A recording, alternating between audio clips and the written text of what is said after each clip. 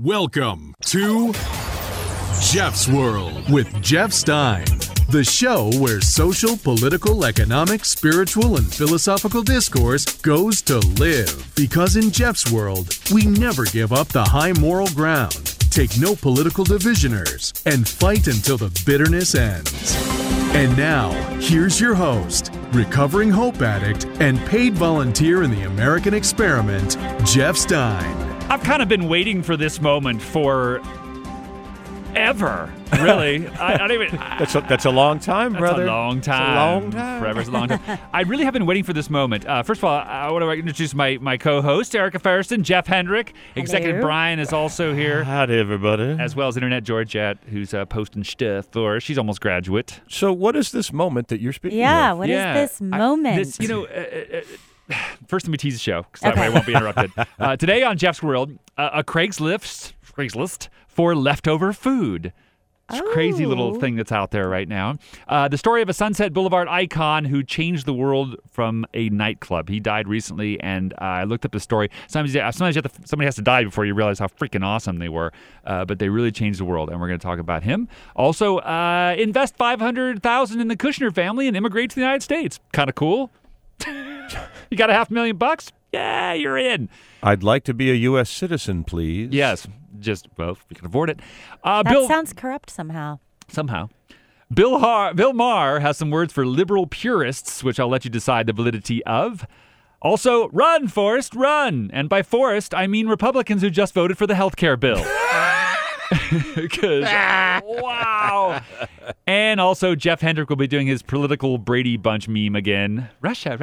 Again? I think so. Oh, my God, still? Today, especially with Sally Yates testifying. But what I have, which is happening as we're speaking, basically, so we won't be able to even talk as even as the president threatens her over Twitter. Yeah. Isn't that classy? They're rightfully scared.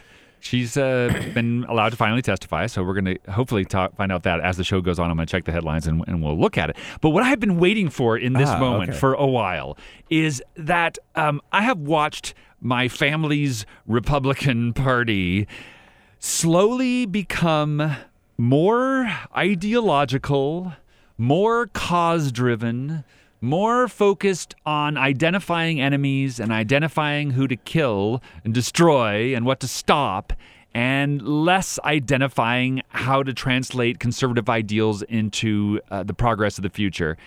And it's really been kind of hard for, what's this been? Hendrick, we've been watching this for years, right, of just watching it kind of get stranger and stranger, and the party being replaced, especially on the congressional level, also on the state levels in some states, but being replaced one by one with people who are more into the blood oath of opposing enemies than they are into building things and creating things. Yeah, you're getting a lot of rigidity. I like that word.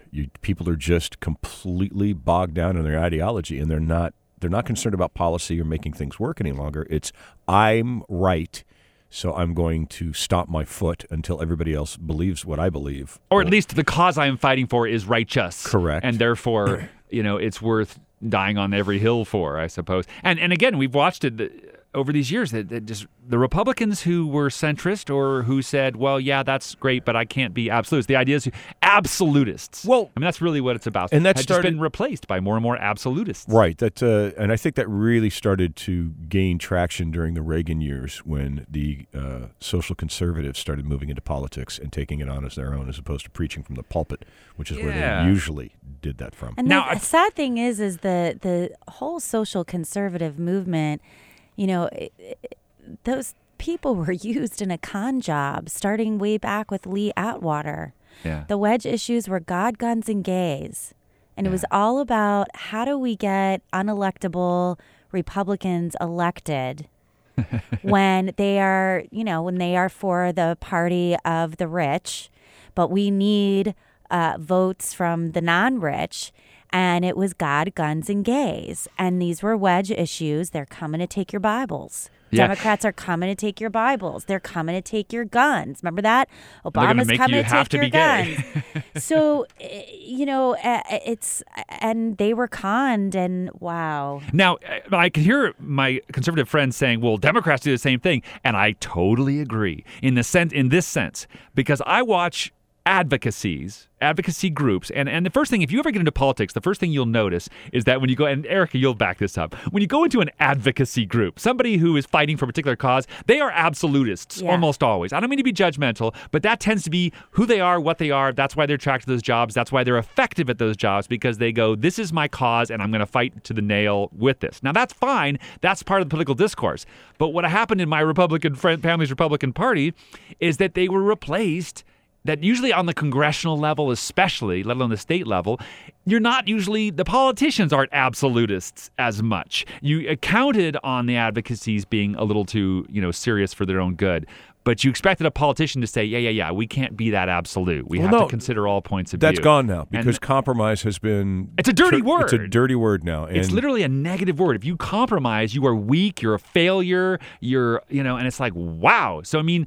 it's like if you had your neighbor, allowing your neighbor to figure out where you're going to put the fence, that would make you weak. Right. Well, also, it's like going down in flames for your cause is now more noble than actually getting anything done. Martyrdom. Martyrdom is valued more than actual machinations and doing something for the cause.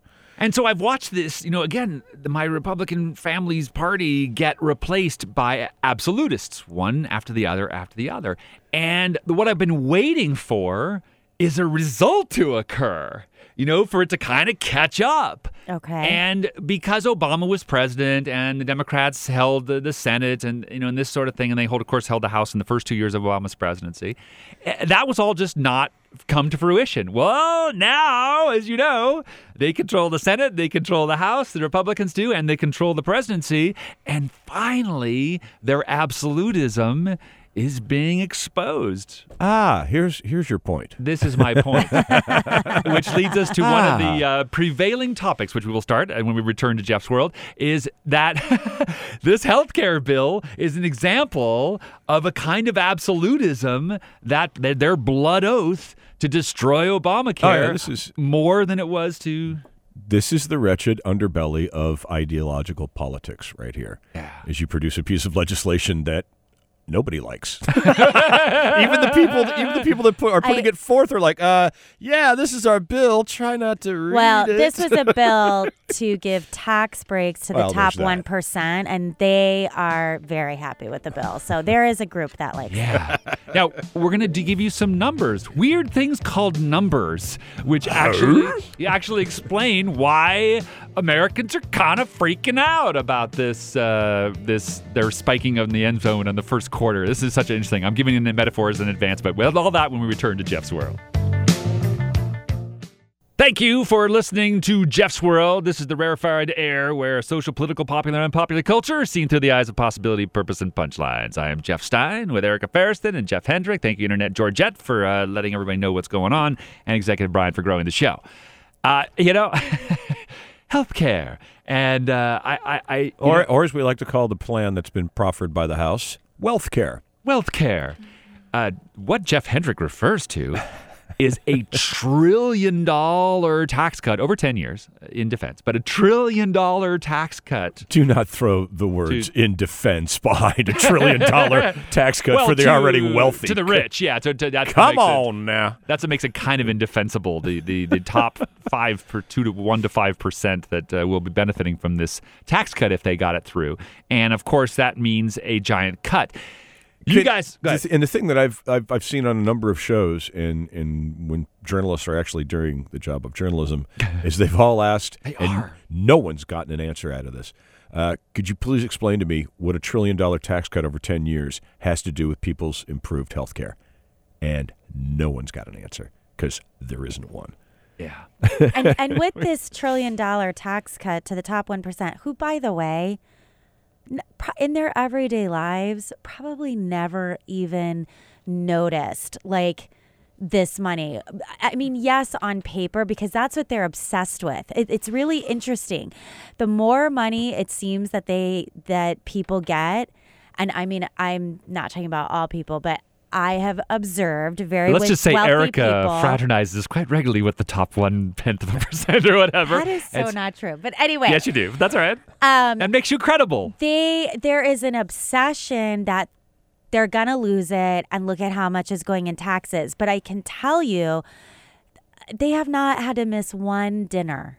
Right. It wasn't like, well, you know what? Okay, so our taxes were raised to provide a public good called healthcare.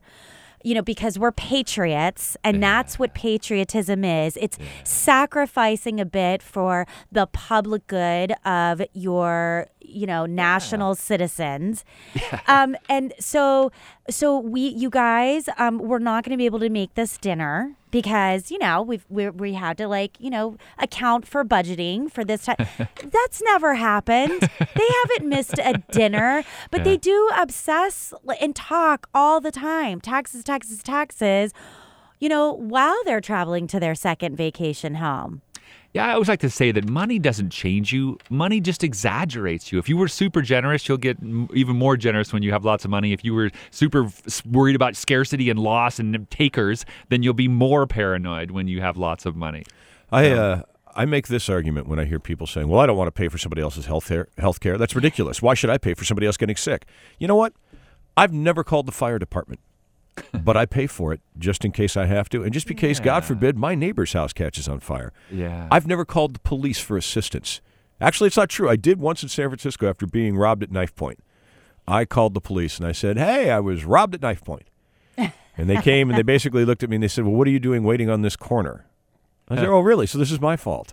I'm waiting for the bus to take me home. And since I've just been robbed and it says to serve and protect, why don't you serve my ass on home? And they did. Oh, so that's nice. And that is a perfect example of white privilege. No, no you kidding. Could actually say that to a police officer. And not be shot. And have them take you home. So it's funny you mentioned that a policeman or a fireman come and get you. I'll play a little clip from The Daily Show that kind of addresses something that would be that the healthcare effects in that area. I think you'll find the connection here as I get it here. Hold on a second. Or not. There it goes. The current bill phases out the expansion of Medicaid and allows states to opt out of the requirement that insurers cover basic health services like maternity care, mental health treatment, and even ambulances. Could you imagine that? Yeah, actually I can. We're going to phase out the ability for an ambulance needs to pick you up. Oh, no, we're not phasing. We're phasing. Well, you'll get charged for it, I should Exactly. say. We're phasing out the coverage. The coverage of it. Ambulance coverage. I talked to a friend of mine who had bare minimum coverage, and when they sent her out of the hospital, they said, you have to take crutches. She's like, well, I can actually, no, you have to take crutches. All right, fine. She got the bill, $1,200. For crutches. For the crutches. Yeah. And they do that to everybody that doesn't have adequate health insurance. They dogpile on them. St. John's Medical Center did that to me when I cut my thumb open. I had a physician's assistant do all the work. She numbed it up, she stitched it up, she wrapped it up. And then they sent in the ER attending physician who walked into the room, looked at the chart for 10 seconds. I counted them out loud. Wow. He laughed and walked out of the room. I got the bill, almost $800 for that. For him to laugh. For him to laugh in my face. Wow. Which I never paid. And I'm not ever going to pay. So St. John's, kiss my ass because you sent him in knowing that he wasn't covered. And by to the make way, money. It's a scam. Well, this is what happens when you mix profit with healthcare. Or justice. Those are the two things you can't do for profit. That's right. Yeah. And profit has to be taken out of the equation. Out of justice and healthcare, and that's absolutely. What. Yeah, absolutely. And gosh, it's so interesting you say that because also that's something that Obama did that people don't even notice is that if Jeff Hendricks' bill, his credit report. His credit numbers cannot be affected by an unpaid medical bill. That occurred during Obama. Have they rolled that back They yet? haven't yet because I would have to get that through sure Congress. They will. But they might. They're going to try. They're probably going to try because that was the way it used to be. You could get your credit dinged for anything you did of any kind, pretty much. Listen, the party that claims to be the party of life and the military, they just put a major tax on veterans. Yeah. With this, with their Trump if care what they bill, had got through. If it passes the Senate. Right. And they just threw so many veterans because it's one thing to be eligible for the VA, but it's another thing to qualify. Right. So just because you're eligible, apparently access it works versus. I was about to say, right. It works in a tier system. So somebody just gave a great analogy that I heard on the radio, and he said, at 16, I'm eligible for a driver's license. Right. But until I pass the test, I'm not qualified. Right. And so I guess it's, so a lot of these vets, were able to get, whether they lived, too far away from the VA Right. or whether they qualified for services in the VA, they were taken care of under the ACA. And they've just, if this passes, they will be booted out. 880 cut from Medicaid. Yeah. Yeah, and let's actually. let's. Can we calm down some people, just for a second? Yeah. Let's say, well, first and foremost, right? Right. Go ahead. What you're going to say? Okay. Everybody, just sit down for a second and breathe. Calm yourself. It's a bill. Now, granted, it's a poop show of a bill. It's horrible. It's Yeah. badly written. Most of the representatives who voted on it didn't even bother to read it, Yeah. which is something that they absolutely chastised the Democrats for back Yeah. when the ACA was passed. But okay, so in its current form, it is not a law. It is not the law of the land. It is a bill. So this bill has to go in its current form to the Senate, and the Senate will either approve it, not approve it, or they'll change it. Now, here's the thing. If they change it, it's got to go back to at least one of two committees. It's either got to go back to the Senate committee or it's got to go back to the House committee. And then there's a conference to figure out reconcile the two bills. Correct. So what could happen is the Senate could look at the House bill and just say, oh, this is a poop show and we're not going to do anything with it. Here's our own bill. And so if they write their own bill, that has to be reconciled with the House bill, or the House bill has to die its own death. So there are 100 ways that this law or this bill cannot become law, and more than likely some of them are going to happen, and it's not going anywhere. And as far as the Senate, let's hear from Susan Collins. Yeah. The House bill is not going to come before us. The Senate is starting from scratch. We're going to draft our own bill, and I'm convinced that we're going to take the time to do it right. That's Republican Susan Collins, in case you were wondering. Also, here's Roy Blunt. Not dead on arrival, not taking the House bill and bringing it immediately to the floor, but taking what the House was able to do, looking at that carefully, and coming up with what the Senate thinks the Senate can do. You know, what's funny is that you played those two people, and those are two people on my personal hit list as far as getting them out of the Senate because they've been there forever. Yeah. Collins has been there forever. Roy Blunt, 30-some-odd years, I think, in the Senate at this point? I think so, from Missouri. From Missouri, yeah. Both those dinosaurs need to be extinct. I think this is also an incredible opportunity. You know, it's not enough just to stop this bill and continue with the way things are, because we have millions of people who still cannot afford the copays and the premiums, and you know they have medical emergencies, and they're putting up GoFundMes to, you know, have people help and try and pay their medical bills. We have, you know, the only nation where people go bankrupt due to medical bills. Yeah. So this is the time to stand together and rally for a single payer system. And the momentum is there, but it takes all of us standing together and calling your representatives and moving that forward. Yeah. And that's the opportunity that is presented to us out of all of this, that I encourage everyone to step into. And by the way, if you think that, that's just liberal Erica talking, it'll never happen, let me play you a clip from the Sunday shows from this week with George Stephanopoulos.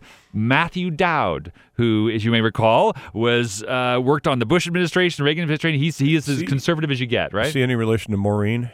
No, I don't think so. God, I don't know. I should know this. Anyway, he's unquestionable conservative cred, and he made this little statement on the Sunday show. The healthcare system has been broken for more than 20 years, and it was broke before ACA, and it's broke after ACA. And this fix, it's like going to a sick patient and giving them an experimental treatment, and many experimental treatments hurt the patient. AHCA is going to hurt the patient. To me, no side is fundamentally addressing, and we need to actually ask the question is, should we go to a single-payer system? Right. Because affordability hasn't been fixed by this or ACA, and accessibility isn't fundamentally That is a huge question. It's not on the table when you've got a Republican House, a Republican Senate, and the White House. Now, I'm a little pissed at George Stephanopoulos for immediately saying, well, that's never going to happen, basically. But listen to Matthew Dowd saying, we got to talk about single payer. When you hear conservatives talking about single payer because they have accepted the reality. And again, Matthew Dowd, when I started the show and I was talking about how Republicans used to be, that if you rose to the position of being a congressional Republican or a congressional Democrat, you had a certain degree of moderateness. You realized that you couldn't be an absolutist and get away with it. And Matthew Dowd is an example of that. Sure, he's an unquestionable conservative, but he's not an absolutist who says, well, if it's not a Republican idea, then it's a terrible idea. Yeah, well, gerrymandering in districts help eliminate a lot of that compromise. That's right. Need for compromise, because now you can just go in. But there was an active cultivation for absolutists. Absolutely. Absolutely. No, and again, it goes back to Reagan and the influx of ideological purists and people that were governing from the Bible as opposed to the Constitution. Here's where my frustration with the Democrats comes in. You have John Conyers' bill, H.R. 676, which is an expanded and improved Medicare for all on the federal level. And, not very many Democrats have signed on to this. Our own Feinstein is not in support. Didn't she say it's never, ever going to happen, right? But and I saw that, and it's like, she's actively undermining what we're trying to do here in California. So thanks a lot, Feinstein, for that. But it's like, this is an opportunity. Again, there's an opportunity here for Democrats as a party. Yeah. And I don't, I want to say I don't understand why they don't get it, except I do, because they too are recipients from the same bad actors that the Republican Party is, which are the corporate donors, the insurance companies, big pharma. And, that's really the root of this is money and politics. But calling your representative to sign on to H.R. 676, Medicare for all, that's a huge opportunity where Democrats, if they seize that, they can sweep in 2018. But they can't just say, well, we resist Trump. They've got to do something for the people. That's right. When we come back, some news about 2018, and I'll go ahead and play a little clip from Dianne Feinstein, see what she has to say about healthcare when we return to Jeff's World. This is the place where you can actually grow when you learn about the world. Thank you for joining us. This is Jeff's World. We'd like to take it a little more seriously instead of just being a show about judging and snarking. We're trying to figure this out, and that's, I think, what makes Jeff's World a little different. Thank you. I'm Jeff Stein, along with Erica Ferriston and Jeff Hendrick. Well, yeah, but don't kid yourself. We do have snark here as well. No, there's no question. Lots and lots. And again, we'd like to think that in this new word, this is like 1968 all over again for anybody who remembers 1968. I don't, but I wasn't alive. No, politics is pop culture now because it's become so intertwined in who we are, and now the best reality show on television is our own lives. Ha! How about that? Instead of just being fascinated with everyone else's life, you have to actually look at your own. I'm going to vote myself off the island. I know, I'm ready to. Hold on. Let me check my Instagram feed to see what I'm doing. I know. That's exactly it. So, Erica was talking about, Jeff, about the Democrats having an opportunity. As far as 2018, which is another thing, everyone could be salivating about that if you're a Democrat. And by the way, the Cook Political Report already has put 20 Republican seats into the lean Democrat category. Ouch. Because of that AHCA vote that they did. Yeah. It is that toxic to their own constituents. And the Democrats only need 24 to flip the House, and there's already 20 that are looking like Democratic, defendable. If you're a Republican House member, how could you not see that this bill was an absolute poison pill to your party? Thank you for illustrating the point. How could you not see that? How can you even ask that question when you saw them jumping up and down and high-fiving and dancing and boarding on a bus to go to the party for, what will translate, if passed, to thousands of deaths per year. I'm not making that up. They just signed a death care bill, and they were partying and relishing and gleeful about it. So the fact that you're like, well, how did they not know what they were signing? I mean, this is beyond. They were celebrating what they've done. Yeah, but the good thing is that, Erica, is that we paid for the beer. So Oh, wait. No, that's not a good thing, is it? Yeah, I want to play a little bit of Trump's speech from I think it was in the Rose Garden, but there at the White House where they had all the Republicans standing around and talking about it, because it is pretty amazing. But let me give you a couple things as promised. Some of the Democrats who were stepping up in the Senate. Here's Joe Manchin, who is a centrist Democrat. You can hear the grumbles from those because he's not progressive enough for that side of the room, but here we go. He's a Republican. 13 Republican senators working on revamping the bill. Our congressional delegation says, don't worry, the Senate will fix it. And no one's asked any Democrat. And I'm the most centrist Democrat willing to work and fix things if people really want to do it. But I can't do it with a threat of shut down, repeal, throw it out. And the point he's trying to make, Joe Manchin is trying to be diplomatic about that, is that the Republicans are the one thing that again, these absolutism is so extreme right now that they will not consider if a Republican is willing, if a Democrat is willing to vote for it, they'll start over. I mean, it's that they don't want anything that any participation from the Democrats because their base will kill them. In fact, do you know what though? I think you may be wrong. I know I'm wrong. I know that's wrong, but they don't see it that way. Right, but I think even the hardcore Republican base is starting to wake the hell up. They're going, oh my God, the ACA and Obamacare are the same thing, and my black lung treatment's going away? Hey. I think that is one of the greatest things that the Affordable Health Care Act did. Now, listen, I have always been for single payer, so I wasn't thrilled. Obama had the opportunity to put a public option on the table. That was pulled off. The Affordable Health Care Act got rewritten by the time it got passed. However, I still recognize that the ACA was a huge step forward. And from that place, we could build. And, of course, I think we need single payer. But what the ACA did is it gave people a taste that they didn't have before. And that is why you are seeing the rally cry. And so for all of these years, the Republicans have been conning their people with black lung, saying, oh, no, your health care would be terrible. Your taxes would go up. It would be a horrible situation for you. And they believed that. But then the ACA passed and they got some health care relief. And now it's being threatened to being taken away. And I think that little taste of how good that was to be able to get on Medicaid and all of these things, that's where they're realizing, oh, gee, maybe they weren't telling the truth. Oh, gee, let's go ahead and look at the 35 industrialized nations that have a single payer system. Yeah. And so I think that's one of the greatest things that Obamacare or the Affordable Health Care Act has done. Yeah, it gave them a real tangible situation. Hopefully also some of the numbers will start to bear out that we've been hearing, the fiction that you're talking about, Erica, that we've been fed from the right for so many years. America's got the highest corporate income tax rate. That's crap. Yeah, we'll get to taxes next. Demonstrably, you can go, oh, no, actually, look at this chart. So let's hear from, as promised, Dianne Feinstein, what she's saying about, okay, hold on. My position is, and I believe this is the Democratic position, don't repeal Obamacare.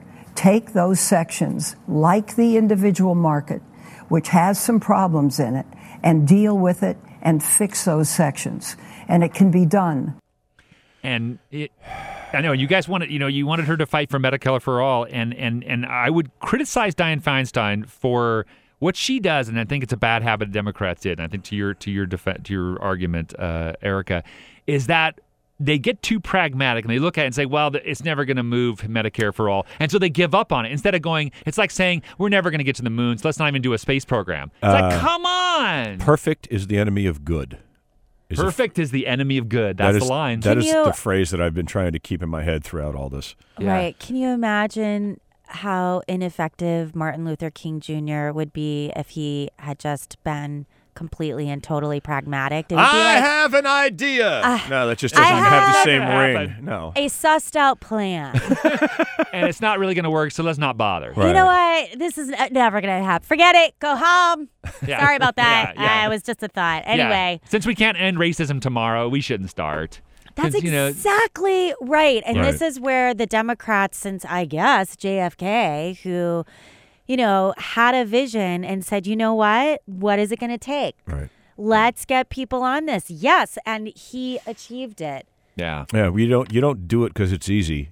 You do it because it needs to be done. But with single payer, there is so much. So we already have Medicare in place. So practically, a lot of it is already there. Yeah. It is just the political will. Yeah, yeah.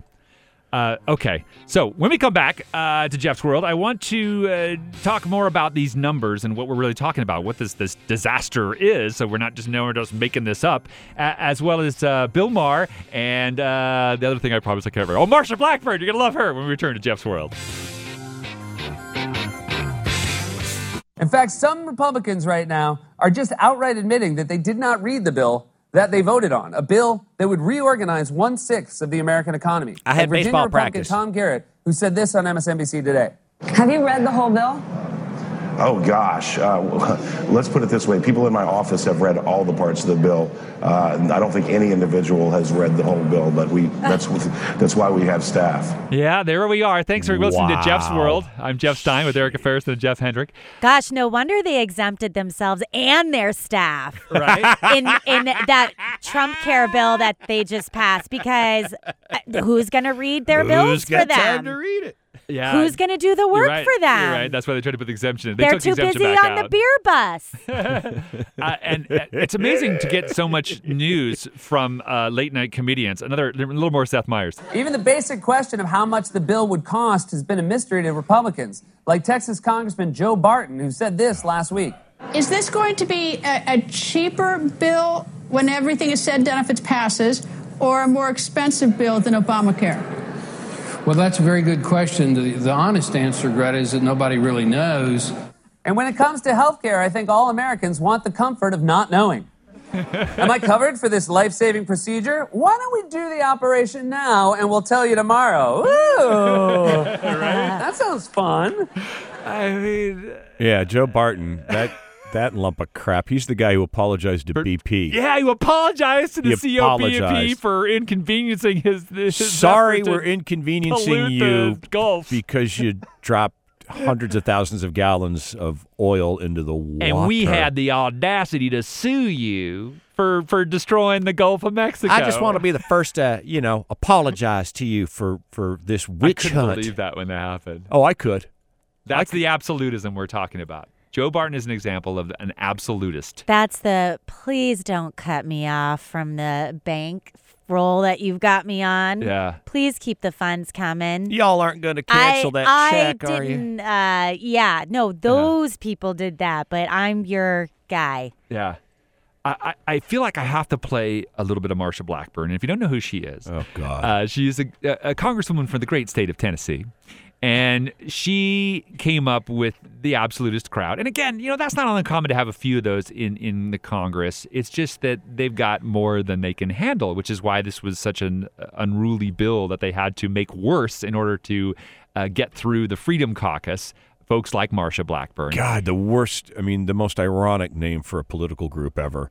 The Freedom Caucus. All we want to do is take away your freedom, and you can suck on our caucus. Isn't there something about... Thank you very much. Let's do these here all week.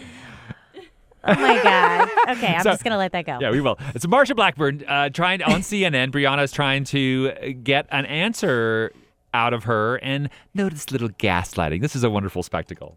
And we're looking forward to innovating. Can you say to people who are worried, who have pre-existing conditions, can you say to them that they do not need to worry about their premiums rising? Can you pledge that that will not happen? I think that individuals are going to be pleased with the options that are there. You can look at the Gary Palmer. What about individuals specifically with pre-existing conditions? And you look at the Palmer-Swikert language that does the invisible risk pool that has worked so well in the state of Maine, and putting that into play. The goal is to make certain that these individuals have access, better access, more continuation of access. And one of the problems with Will their premiums rise, Congresswoman? My hope would be that their premiums would not rise. But can you assure them? I hear that's your hope. Can you assure them that their premiums Brianna, will not rise as a result of this legislation? Look at the promises that were made by then President Obama. Oh, it's the black guys you voted on. No, I mean, this is not. I understand what you're saying. And look, we've talked all about the pledges. She even indulges her. You can keep your doctor, and we know what happened, and right? that premiums would go down. And look at what has happened even this year. But what about your plan? But now it's your plan. Now there's a plan that you have voted on. Tennessee, yes, and I'm answering your question. So can you pledge that their premiums will not rise as a result of this year? And you have a third of the counties in the state that only have one provider. Congresswoman, I'm talking about people with pre-existing conditions. She's so busy arguing how bad Obamacare is, she will not answer the questions. Congresswoman Blackburn, I'm talking about people with pre-existing conditions. Those individuals with are you pledging that their premiums will not rise as a result of this legislation? Those individuals with pre-existing conditions have no coverage. So their premiums are going through the roof. Will their premiums rise? What we anticipate is that individuals are going to see their premiums go down or stabilize, and they are going to be able to have access to affordable health care. That is what they want. But Congresswoman, can I ask you? She tries. Congresswoman, please respect that I'm asking you a question, because I'm not feeling like I'm getting an answer to it. That's because you don't want to hear what we have to say. No, I do. It is a big issue, Congresswoman. And pre-existing conditions can is an incredibly important Can you say that their premiums will not increase as a result of this legislation? Because that's the knock right now on this. The knock on this right now is something that those who do not want to see it succeed are going to continue to make. Will people who have pre-existing conditions... She's so victim-focused. Oh, beyond that, she's shoveling as much crap into that microphone as quickly as she can, and she's not listening to a question. She doesn't care about the questions. She has her bullet points, she has her talking points, and that's the crap she's got to spew out of her pie hole because that's what she's paid there to do. Well, I can tell you from, being in politics, that is what they've been trained to do. They are trained not to answer questions directly. Right. But I would love to send a tweet out to thanking Brianna for trying. No, she did. Now that's that's reporting. That's being a journalist. She did not let the question go when the person she was interviewing refused to answer the question. And I give the highest, applause to Brianna for staying on the question repeatedly. And I'm really appreciative of it. I don't really see that in mainstream media very much. It's definitely more. I mean, listen, here, I'll give you a little more. Just more. You assure them that their premiums will not rise as a result of this legislation. You're not going to give it a chance. The goal is to make certain that they do not. What we're doing right now is not working. Can you pledge that it won't happen as a result of the legislation? What we're doing right now is not working. We're losing coverage, and the marketplace is imploding. All right. We have to take steps to stabilize it. Our goal is to make certain that everyone, pre-existing conditions or not, have access to affordable health care. That's what we're working toward. All right, Congresswoman Marsha Blackburn, thank you so much. Hopefully, we'll hope to have you back and get an answer to that question. We do appreciate it. I love her for that. Right? Even in the end. Right? The only thing that, I think Brianna could have taken it a little bit further was to say it is a yes or no answer. Right. Will they, maintain, whatever it was. Yeah, there's pre-existing conditions. Will they have coverage? Will they have coverage? Will their premiums go up? Yes or no? Right. Will their premiums go up? Yes or no? It's a yes or no. Right, and Brianna missed an opportunity to really hammer Blackburn on the point that the insurance company, all the insurance premiums went up. And do you really think that was the ACA, or do you think maybe that might have been, I don't know, the insurance companies raising their own rates? Yeah. It's just she is allowed to throw out that little nugget of a lie unchallenged. Yeah, and I get... And they all get unchallenged with that one, Jeff. Nobody ever says, by the way, you're lying right now when you say that the ACA raised the rates. They didn't. The Right. insurance companies participating in the ACA Which jacked is- their rates or pulled out of states. So- That's what happened. Exactly. And that's the problem with having insurance companies and why we need to go to a single payer system. Yeah, because the Republicans, my Republican friends like to cite the different insurance companies that are struggling right now, that have had to take losses in this. And that. Oh. And I say one thing they don't cite is the many insurance industry companies who have actually figured out how to innovate, which is what we conservatives loved all the time, is innovation, right? There are many companies that are doing quite well in this circumstance and have been able to work with the Obamacare reality, which says that 20% of your premium can go towards profits and administration, and the other 80% needs to go towards care. We talked about this before, but that's one of the main reasons the big companies suffered, because they were used to 30 and 40% for profit and infrastructure. I'd like to see, though, that in reality. How are the big companies suffering? Tell me what the take-home pay of the CEOs and what their benefits were and what their stock options are and what their bonuses were, because I guarantee you those people in those insurance companies were not suffering. They all got raises over the last couple of years. Every single CEO of every single large medical insurance corporation has received a raise in the last couple of years. So they're not hurting. They're not hurting at all. I mean, when you got the guy from United Health who's pulling down over $100 million a year, that's $10 million a month, man. And again, that's great if you're providing reasonable care to everybody. I don't begrudge anyone of a large salary. Really? I do. But you, I do. If the employees are being paid well and receiving benefits, and they're not. That's the problem. Okay, that's where we have the problem. When you have a CEO earning 500 times the base pay of his lowest paid of the average, and you know who's paying that money? You guys, us. Yeah. When we buy insurance, why do you think crutches are $1,200? Yeah, because they're not really $1,200. No, it's for profit. It's for profit. And again, I don't normally like to play folks that just argue like that, because they don't represent where it's going, but they currently do represent the folks who got behind this new healthcare bill. The other person, and so I want you to hear that kind of absolutism. And the other thing that keeps emerging amongst these the Republicans who voted for this is that, no, it's going to work. I swear. I promise it's going to work.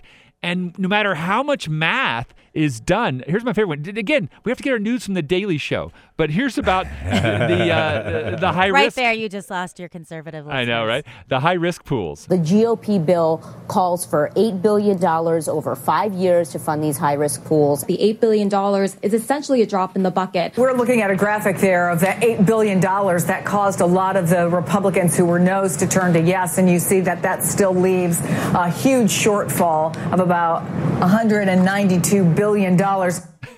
Yeah, here's I'm an just going to put it idea. out there. If you're short by $192 billion, just say you don't have the money, right? That's not being short. You can't be like, oh, hey, man, I left my wallet at home. Can you spot me $192 billion? Yeah, I'll Venmo it. I'll Venmo it back.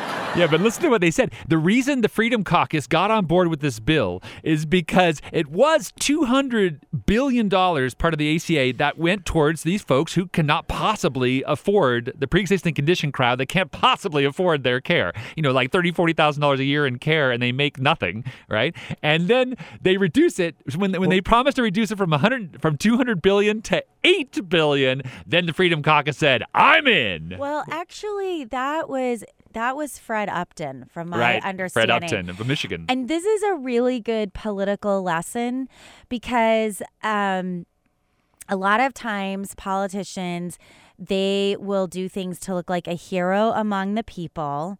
But meanwhile, they're going behind closed doors and they're doing the opposite. And I think Fred Upton, when he came out and said, well, I can't vote for this bill because it doesn't cover people with pre-existing conditions.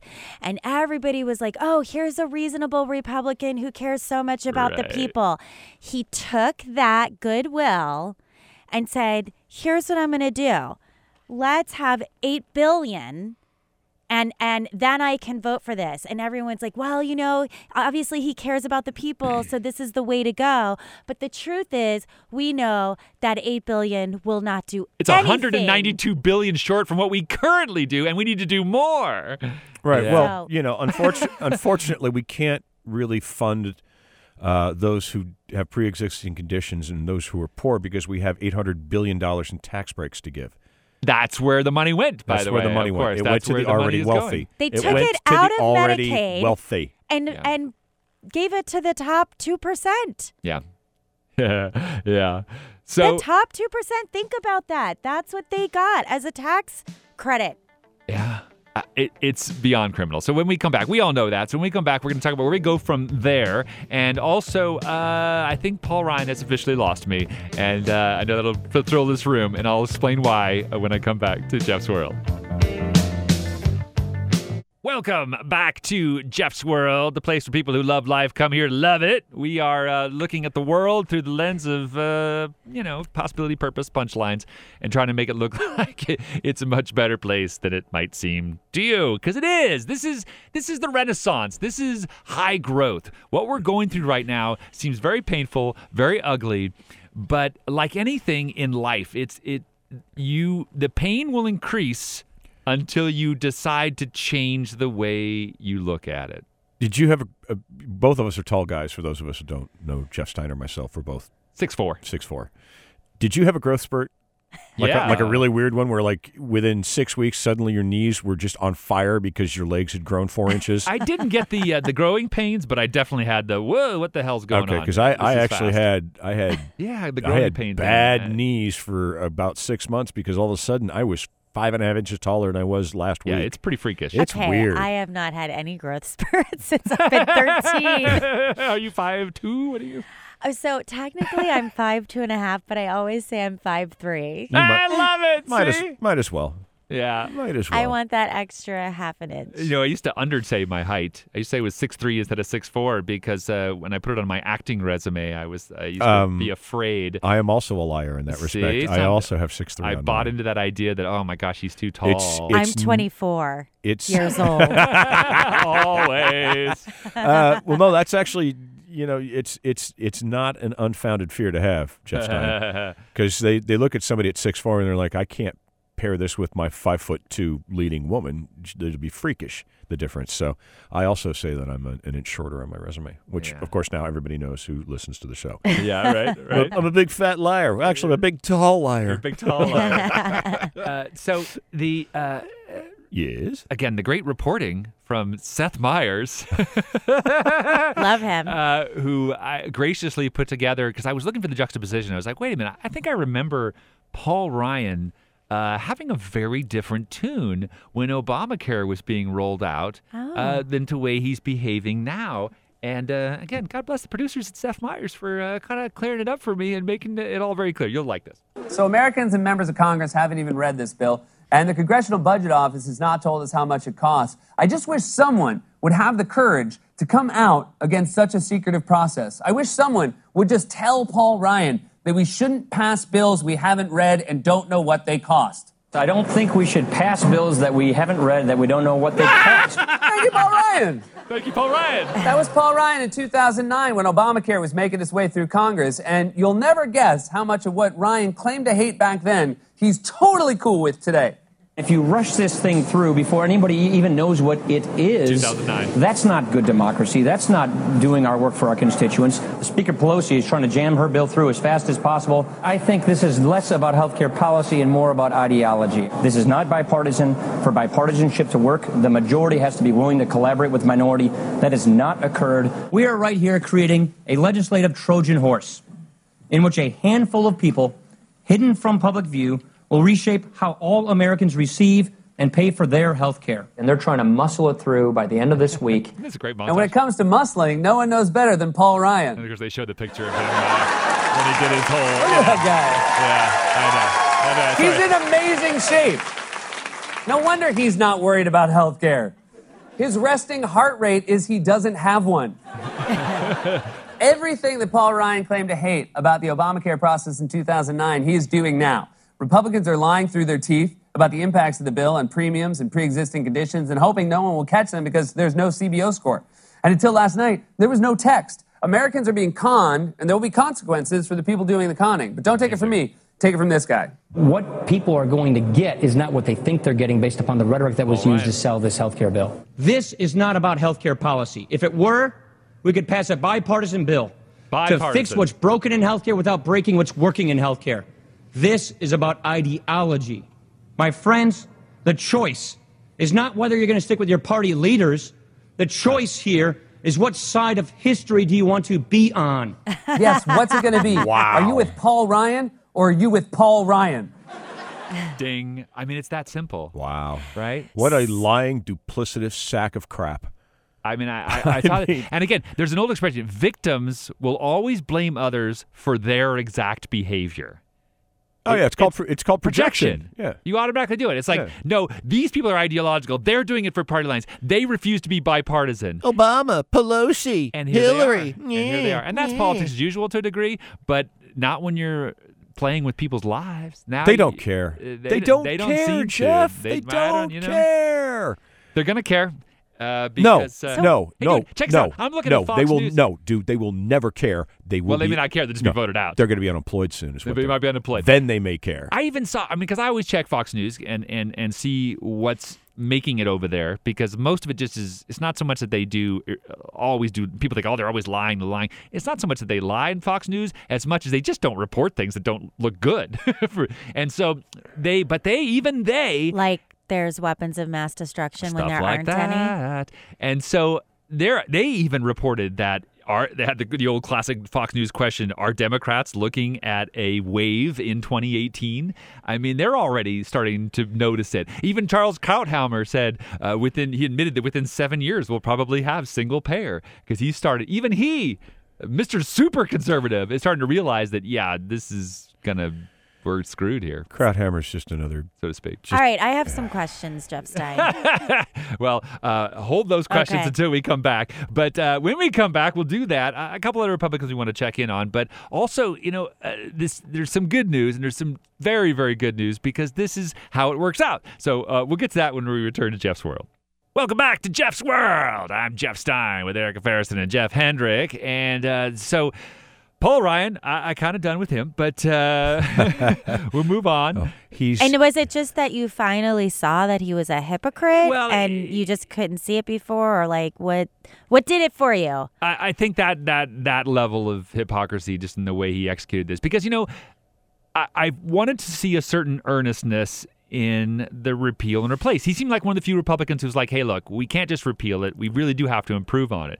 But then he rolled this out and then said it was, and then just completely went against everything he's ever said prior. So I was like, okay. No, he's a consummate politician. That's all he's ever going to do is do things that help Paul Ryan. Okay, so I have a question for you. He doesn't care about us. All right. You have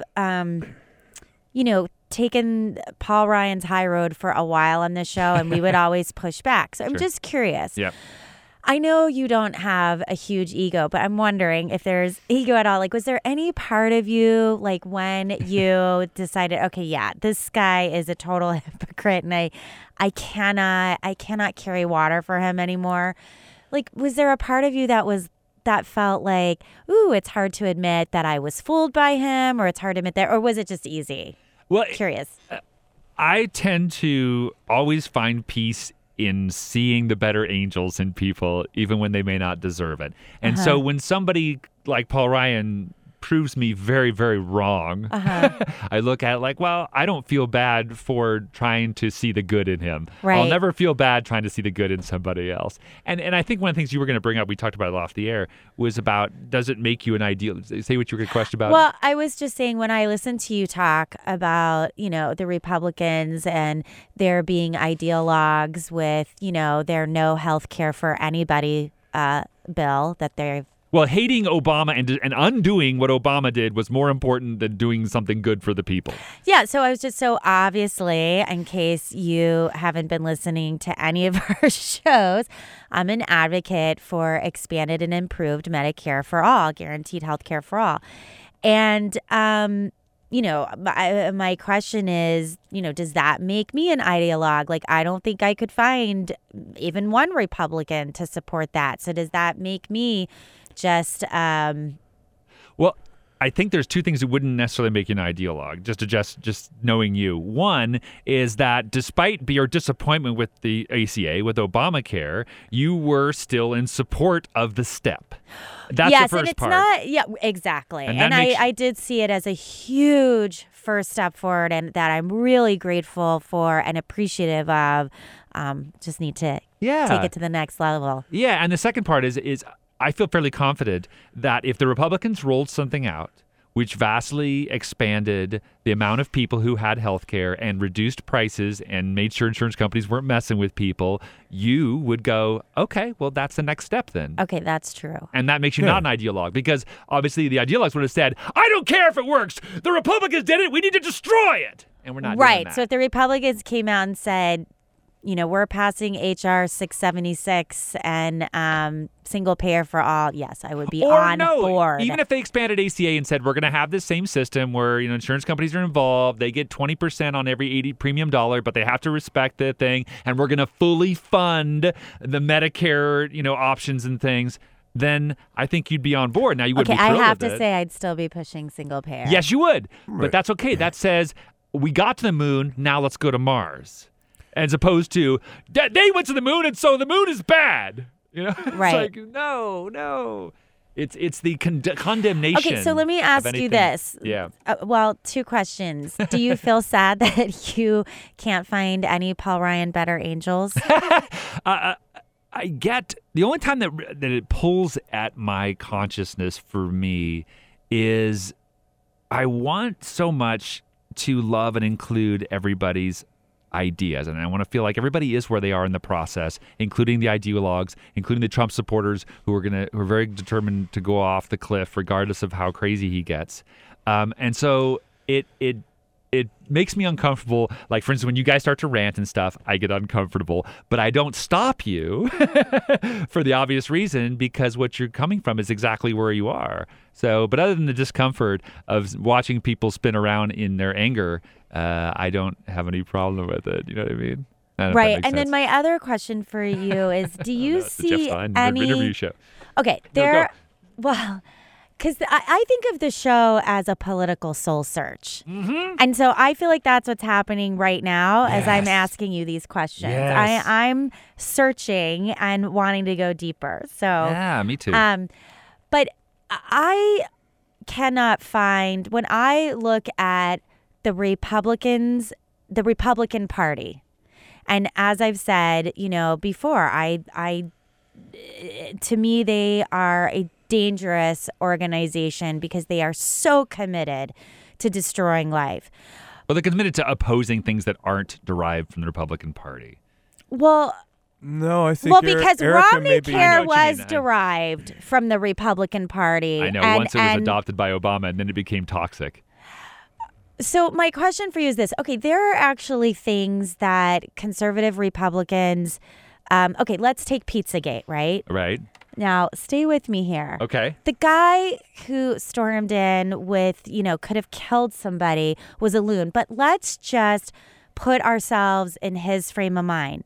If you truly believed next door, in the studio next door, that children were being harmed. Yeah. If you genuinely believe that, you would storm in there too. Yeah. To refresh your memory, they believed a lie that was perpetrated by Mike Flynn, for instance, that said that Hillary Clinton had a child exploitation ring out of a pizza place in Washington, D.C.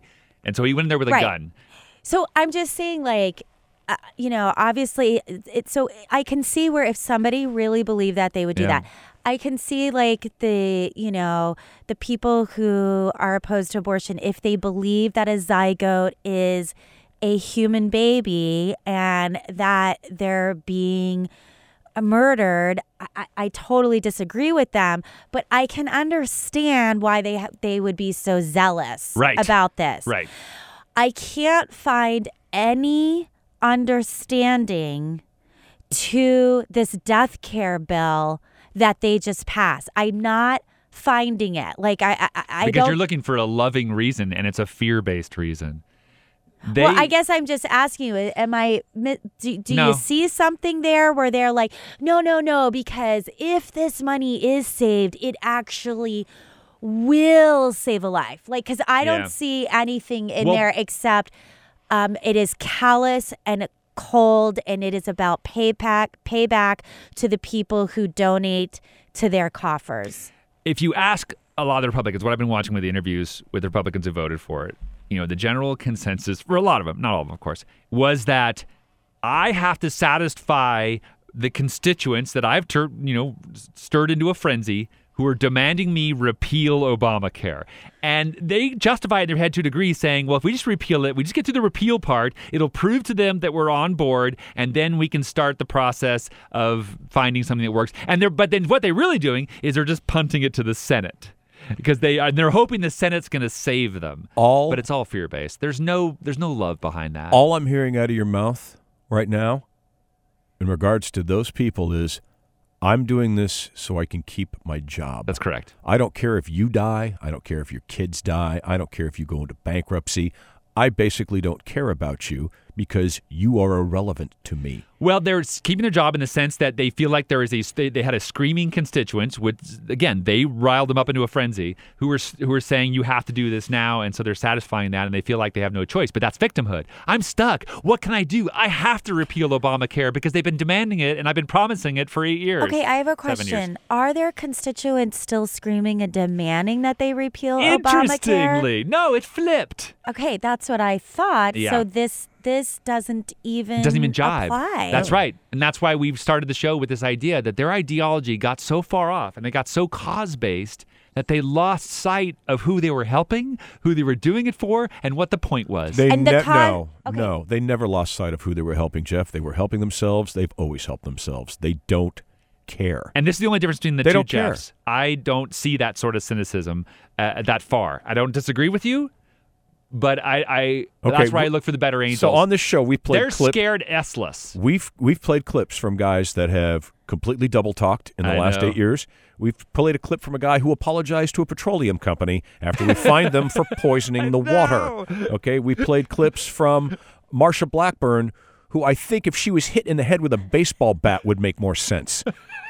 So how is it you can come at me?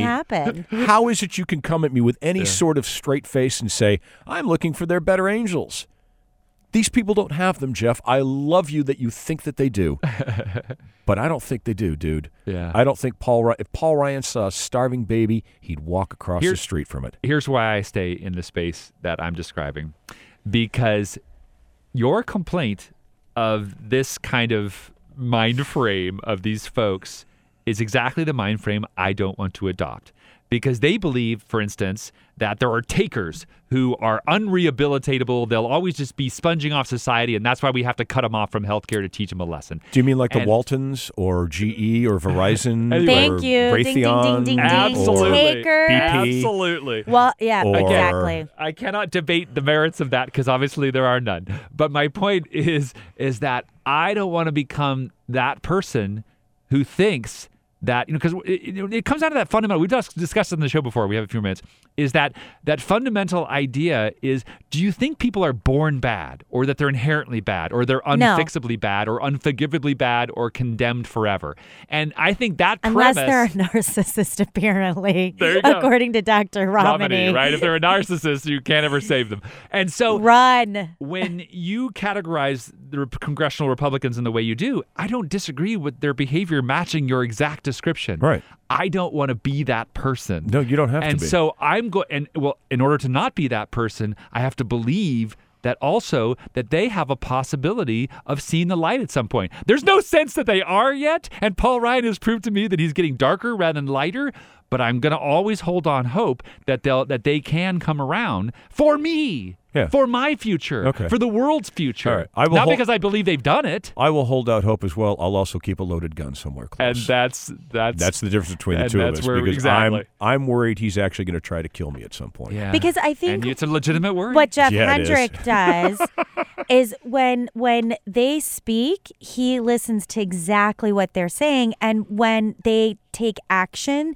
he's watching what they do. And I feel like when they speak, you kind of do what we've seen, some of our Republican friends do with Trump. Well, maybe they didn't really mean that, and maybe. Well, I try to identify their fear versus their desire, and then when you say, and it's clear that congressional Republicans are so steeped in fear, they don't know up from down. They don't know anything. They are scared to death, and so they're behaving like scared children. You think that they're scared to death of losing their job? Is that what they're scared to death of? More than that. They're scared. Remember this identity politics we did the last show. They are scared of their entire identity collapsing, that their cause would be a farce, that or be destroyed or be, or not survive. So they're scared of their existence. They're coming into the stark realization that old, rich, white Christian men are no longer the dominant population in the United States. Right. So here's my question. What are they frightened of? Is it like minorities are treated poorly in this country?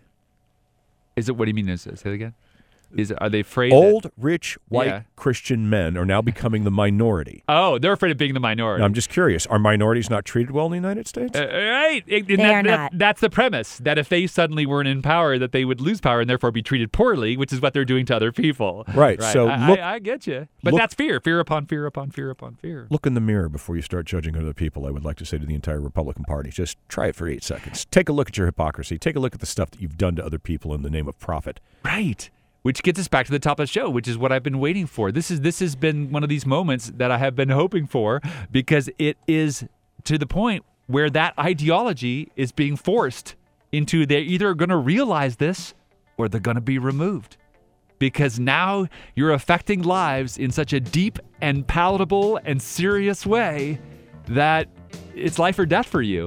But they lined up for a life or death circumstance. This is how they saw the world. This is what they brought. They lived by the sword, and now they're perishing by the sword. And that's how it goes. And we'll do more of that when we return to Jeff's World. Yeah, that's how we roll here at Jeff's World. I'm Jeff Stein with Erica Ferriston and Jeff Hendrick. And I so appreciate, check us out on Twitter at Jeff's World Show and on Facebook. Thank you, Internet Georgette. She's kind of posting some stuff as we do it along. So if you want to watch us embarrass ourselves We're so in happy video. to have you back, Internet Georgette. We've missed you. I know. She's awesome. Mm-hmm. She's graduating on Friday. It's so cool. So welcome to the big leagues or something. I don't know what's going to happen. It's such a great place to be in. I'm very proud of her generation, actually. They're so post-racial, they're so post-gender, they're so post all these things. Even they have a great grasp of, what's up and what's down. Now, of course, they got their stuff they have to work out. And they're so on top of social media. Yeah, which is God their bless blessing them. and their curse. Because they have. That's one of the things that every generation has to kind of figure out some of the new ick of the as humanity moves forward. And the information age is their ick, which gets us to things like Russia. Russia. It's always about Russia.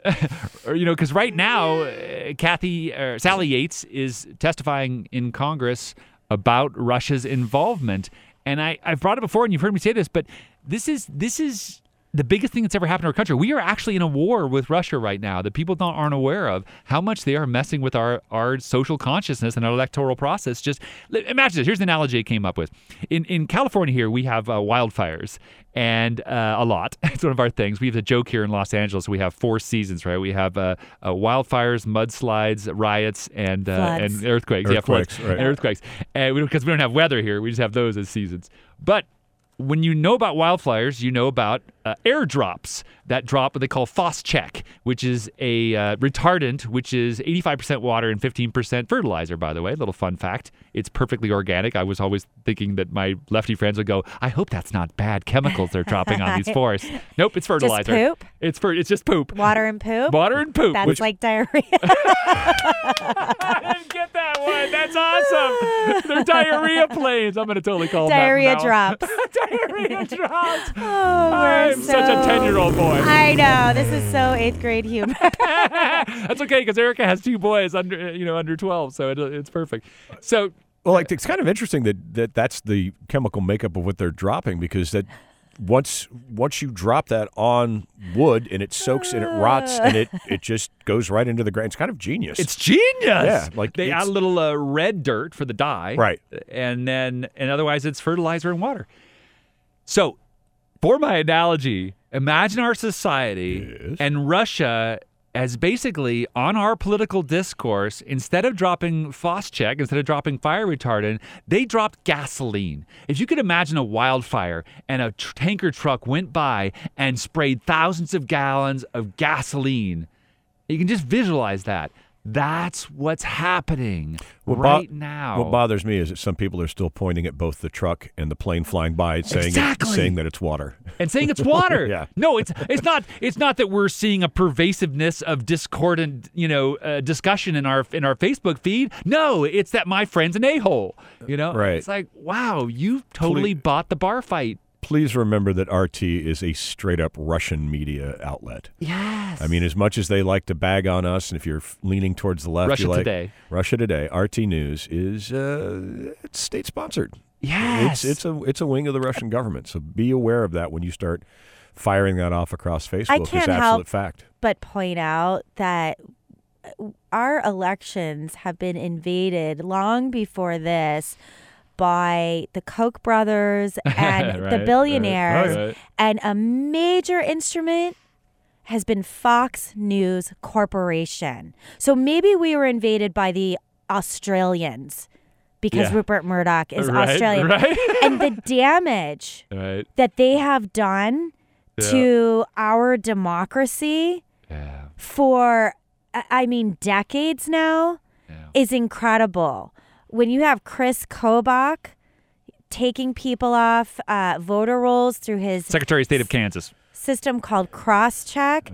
There's a woman, what's her name? Beverly. I'm not sure. Anyway, she's a black box voter. She has been warning about our voting system being vulnerable to the tally being changed at lightning speed. And no one really gave that much credence. So there's been a lot of interfering for a long time. Yeah, and again, I use the analogy that just pouring gasoline on it. Yes, we're already believing it. We were already determined to believe it, and we still like our bubbles. In fact, there's a new article I was just saying about how there's a new app to reduce your Facebook feed so it's not an echo chamber. And it's fun, an app for everything, right? To help you get out of your filter bubble. We'll put that on Facebook too, so you can check it out. But literally, it goes through your feed, and it then also kind of sees what you like, which the feed always does. But then notices some things that you're just missing that you might find interesting. It's that classic thing. Now, of course, you have to have an open enough mind to seek that.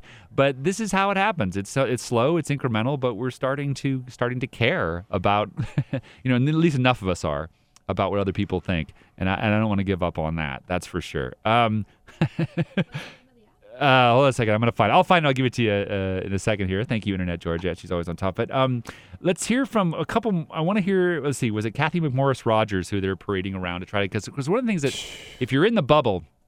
And you're saying you notice your Facebook friends they're totally convinced that this healthcare bill is going to be better. Again, if you identify with your party being the party of salvation, and I don't care if it's Democrats or Republicans, and again, there are Democrats who do this. I just say the only distinction is there aren't as many holding congressional seats. The whack job Democrats tend to being advocacy groups. They're not as pervasive in Congress or in the state houses. And they're a little slightly better vetting system, perhaps. I don't know. Here's hoping. But if you're in the bubble and you're seeing it, this has been the talking point for the last 48 hours from the Republicans has been, this is going to work. Trust us. And there's enough folks in the bubble who say, I trust them, that it's going to work. And you're not going to get to those folks necessarily. They may have to actually have their premiums go up. And then premiums may have to go up 4 or 5 more times before they finally go, wait a minute, maybe it isn't just Obamacare. Unfortunately, some of these people are just going to continue to blame Obama because that's what they're told to do by their representatives, and they're going to do it and remain in their ignorance. Yeah, they may go to their grave with that. It is. So we haven't talked too much about Donald Trump, which has been nice because this is really about how the rest of us respond. And I also want to talk about, I promised this at the top of the show, when we come back, I want to get to Bill Maher. He made some commentary about liberal purists, so we can put it back to that part of the ideology so we can understand that it's not just a conservative ideology, it's on the left too. And I want my co-hosts to weigh in on how they feel about that when we return to Jeff's World. But in the case of Donald Trump, I will say this about 100 days. it does give us enough evidence to ask those liberals who couldn't bring themselves to vote for Hillary because she was the lesser of two evils, quite a bit lesser, wouldn't you say now? And no, this isn't about reliving the last election or about my great love for Hillary, which never was. It's about winning the next election. And that begins with learning the difference between an imperfect friend and a deadly enemy. Jill Stein said of her electoral rivals, Hillary and Trump, to me, one is death by gunshot wound, and the other is death by strangulation. Well, I'm sure with Trump in charge and a racist attorney general, there'll be a lot more of both. My dear friend Cornel West said during the campaign, I think Trump will be a neo-fascist catastrophe and Clinton will be a neoliberal disaster. I don't even know what a neoliberal disaster even means. But whatever it is, isn't it better than a fascist one?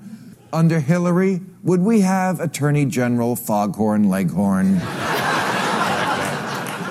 Or Montgomery Burns in charge of the EPA? Or Rick Perry guarding the nukes?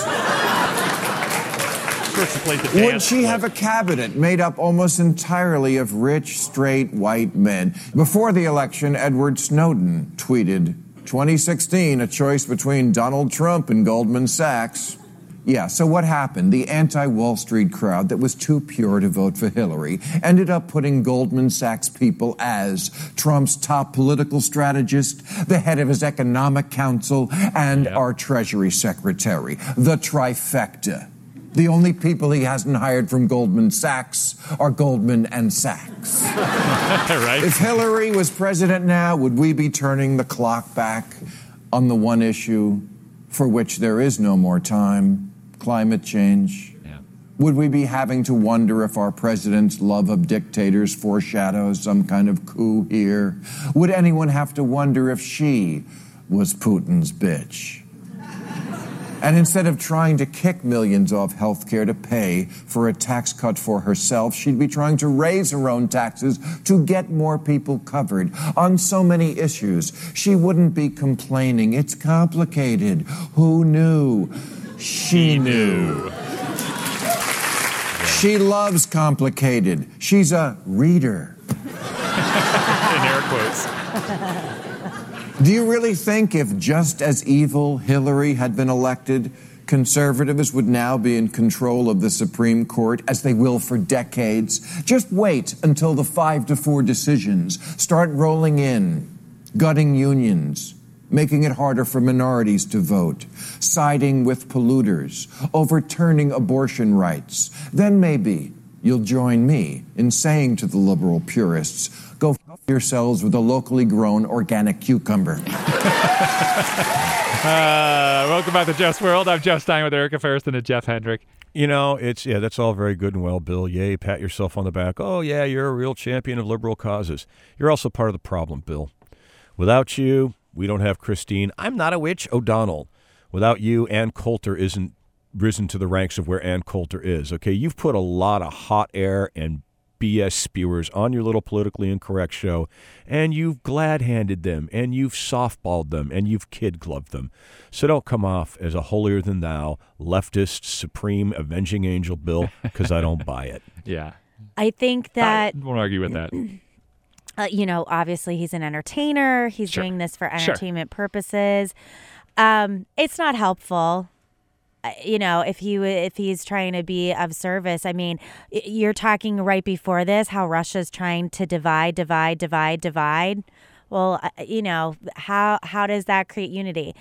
I think that I think Jeff Hendrick and I have said repeatedly on this show, we absolutely would rather have Hillary Clinton as president than Donald Trump. And I don't think you could find a reasonable American who wouldn't prefer that. Especially now. Regardless of where they were with the primaries. Yeah. And that kind of, blame the Bernie people, blame the millennials. I mean, what's the point? And you know what? I do have to say, where he tells us to take an organic cucumber and shove it up our whatevers. Yeah, he's being funny. It's, by the way, people should be eating organic. So you live up to the stereotype. That's what I love about you. No, absolutely. Because I don't know if you know what pesticides are, but they're chemicals.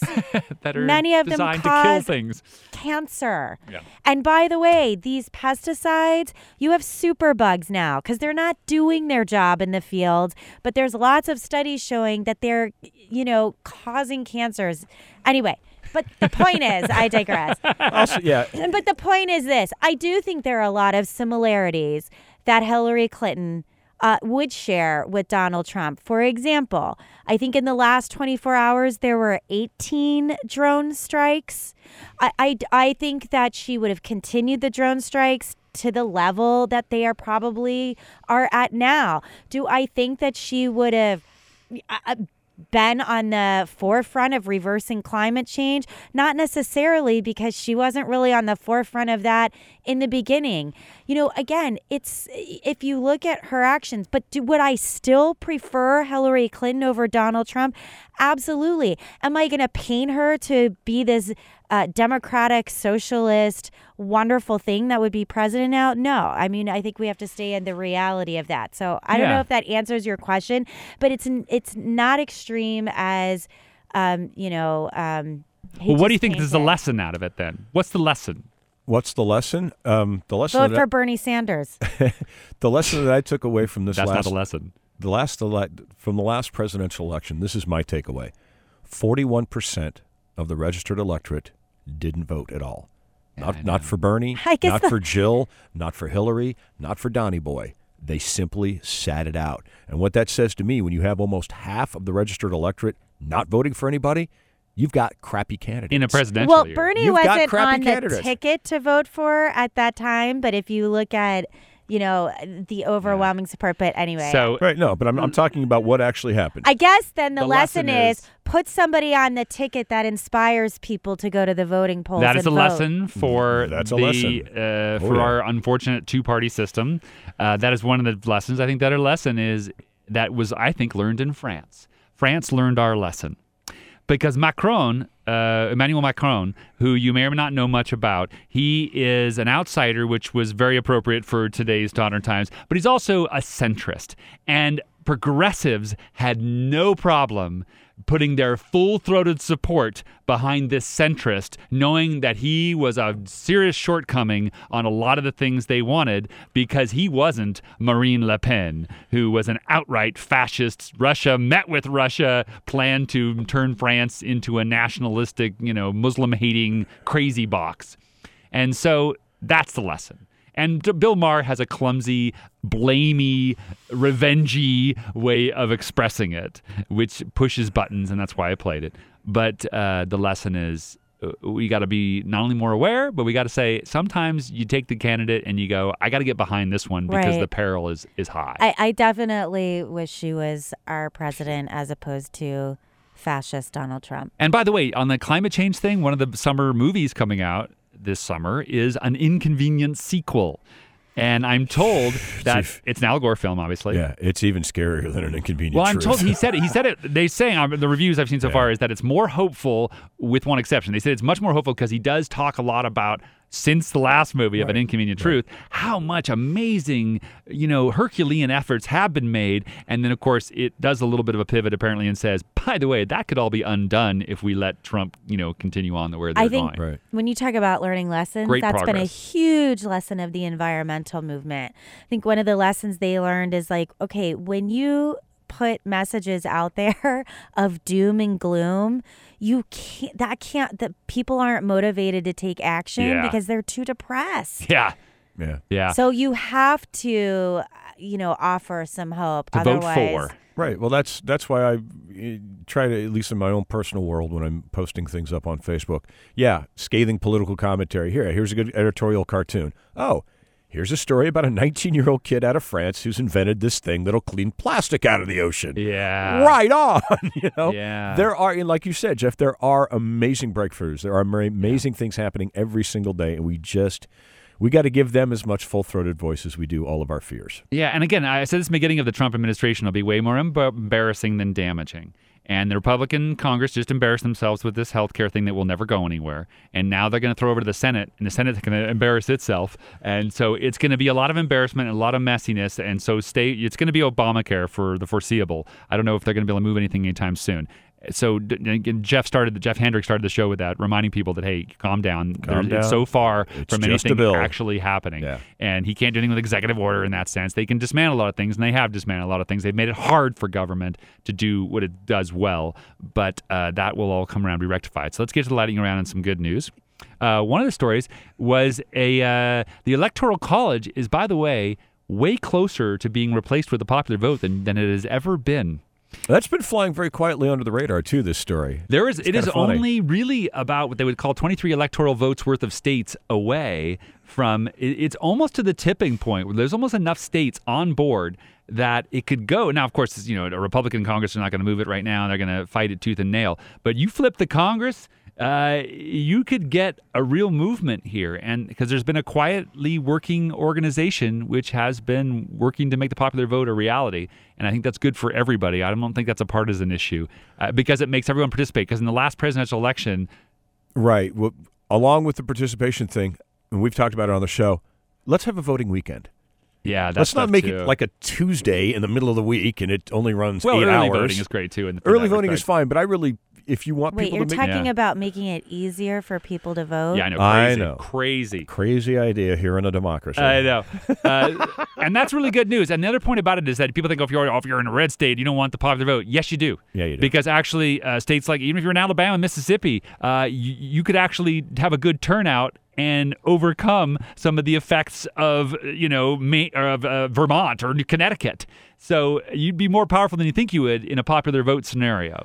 It would matter. It'd make every vote matter. Plus, instead of the presidential candidates visiting the same 12 states 880% of the time, they would actually come out to your state. I think the rural fear is that they would only visit New York and L.A., and that New York and L.A. would rule the country. Well, interestingly, there is they did some studies on this too. This group that did it, they came out with great data showing that rural vote, and actually that's why Trump was elected, because rural vote showed up in a disproportionate number, and city vote didn't show up as much. But then, of course, she still won by 3 million votes. That's another story. So anyway, that's moving along. Another thing, if you guys haven't been following it, they've been taking down racist Confederate statues in New Orleans, and that is an amazing thing because they've had to, if you haven't heard about it, these are some statues that literally celebrate racists who did riots to kill a bunch of black people who were trying to be police in New Orleans and such. I mean, this isn't just like Confederate states' rights ideas.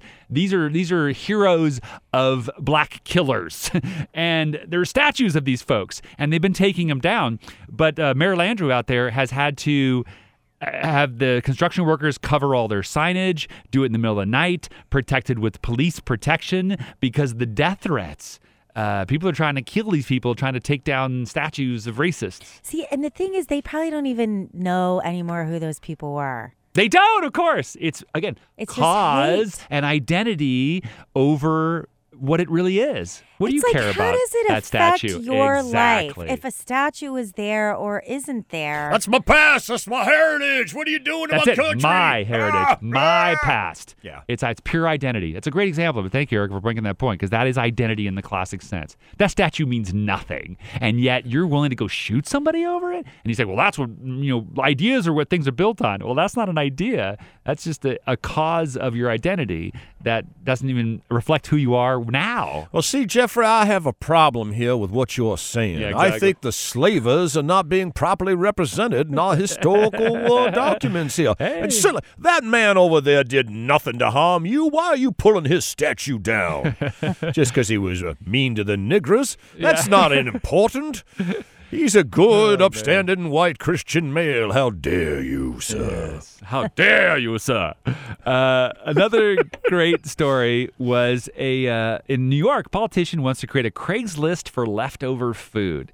As you can imagine... Can he give it to the homeless? Yeah, well, yes. This is sort of dialed into that, though. No, it's a good story. Yeah.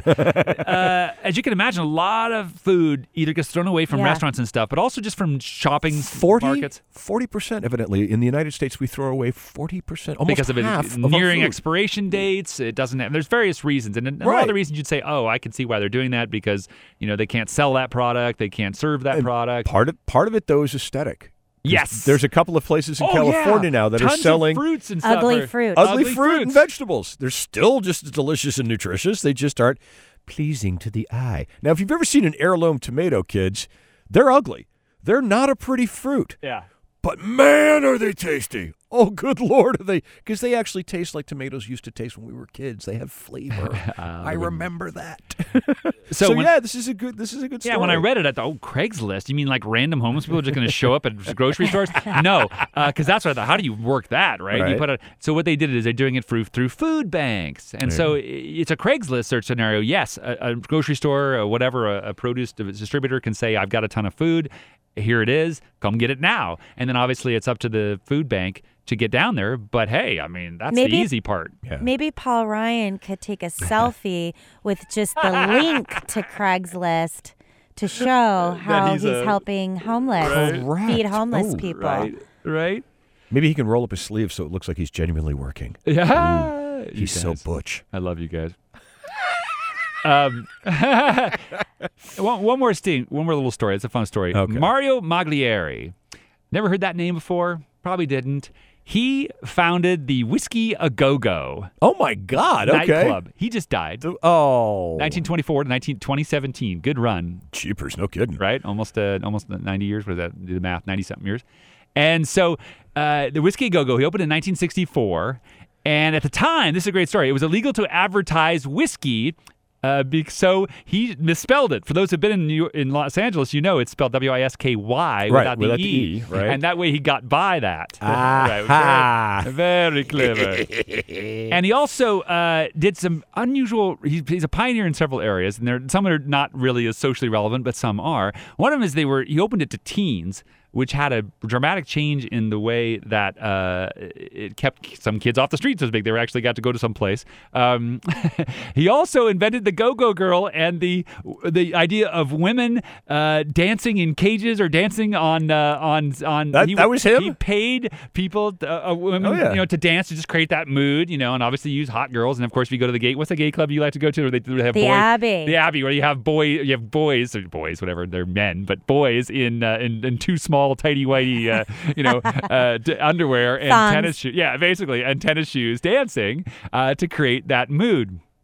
Another thing he did, this is the club was set to open. I'll just read it to you. Ads were bought in the local papers. The problem was the whiskey still had no furniture and wasn't quite complete. Unwilling to haste the buzz and unable to afford another marketing campaign, Mario's visionary mind once again turned to an obstacle into an asset. He hired a bouncer, bought velvet rope, wait for it, then paid teens to wait in front and clamor to get into the Whiskey A Go-Go. Are you kidding? And then they came out. So for 2 nights in a row, he paid teens to stand out in front, pretending basically to be dying to get in. He created that idea, and if you don't know, this is a Los Angeles thing, where nightclubs will keep a nightclub empty for a while in order to keep people out front, so it makes it look like people are dying to get in. That's the modern incarnation, but Maglieri came up with the idea of paying people to stay outside, and he said by the 3rd night, it worked. And there were people that were not paid who were lining up to get into this amazing club that must be awesome because there's a line out front, right?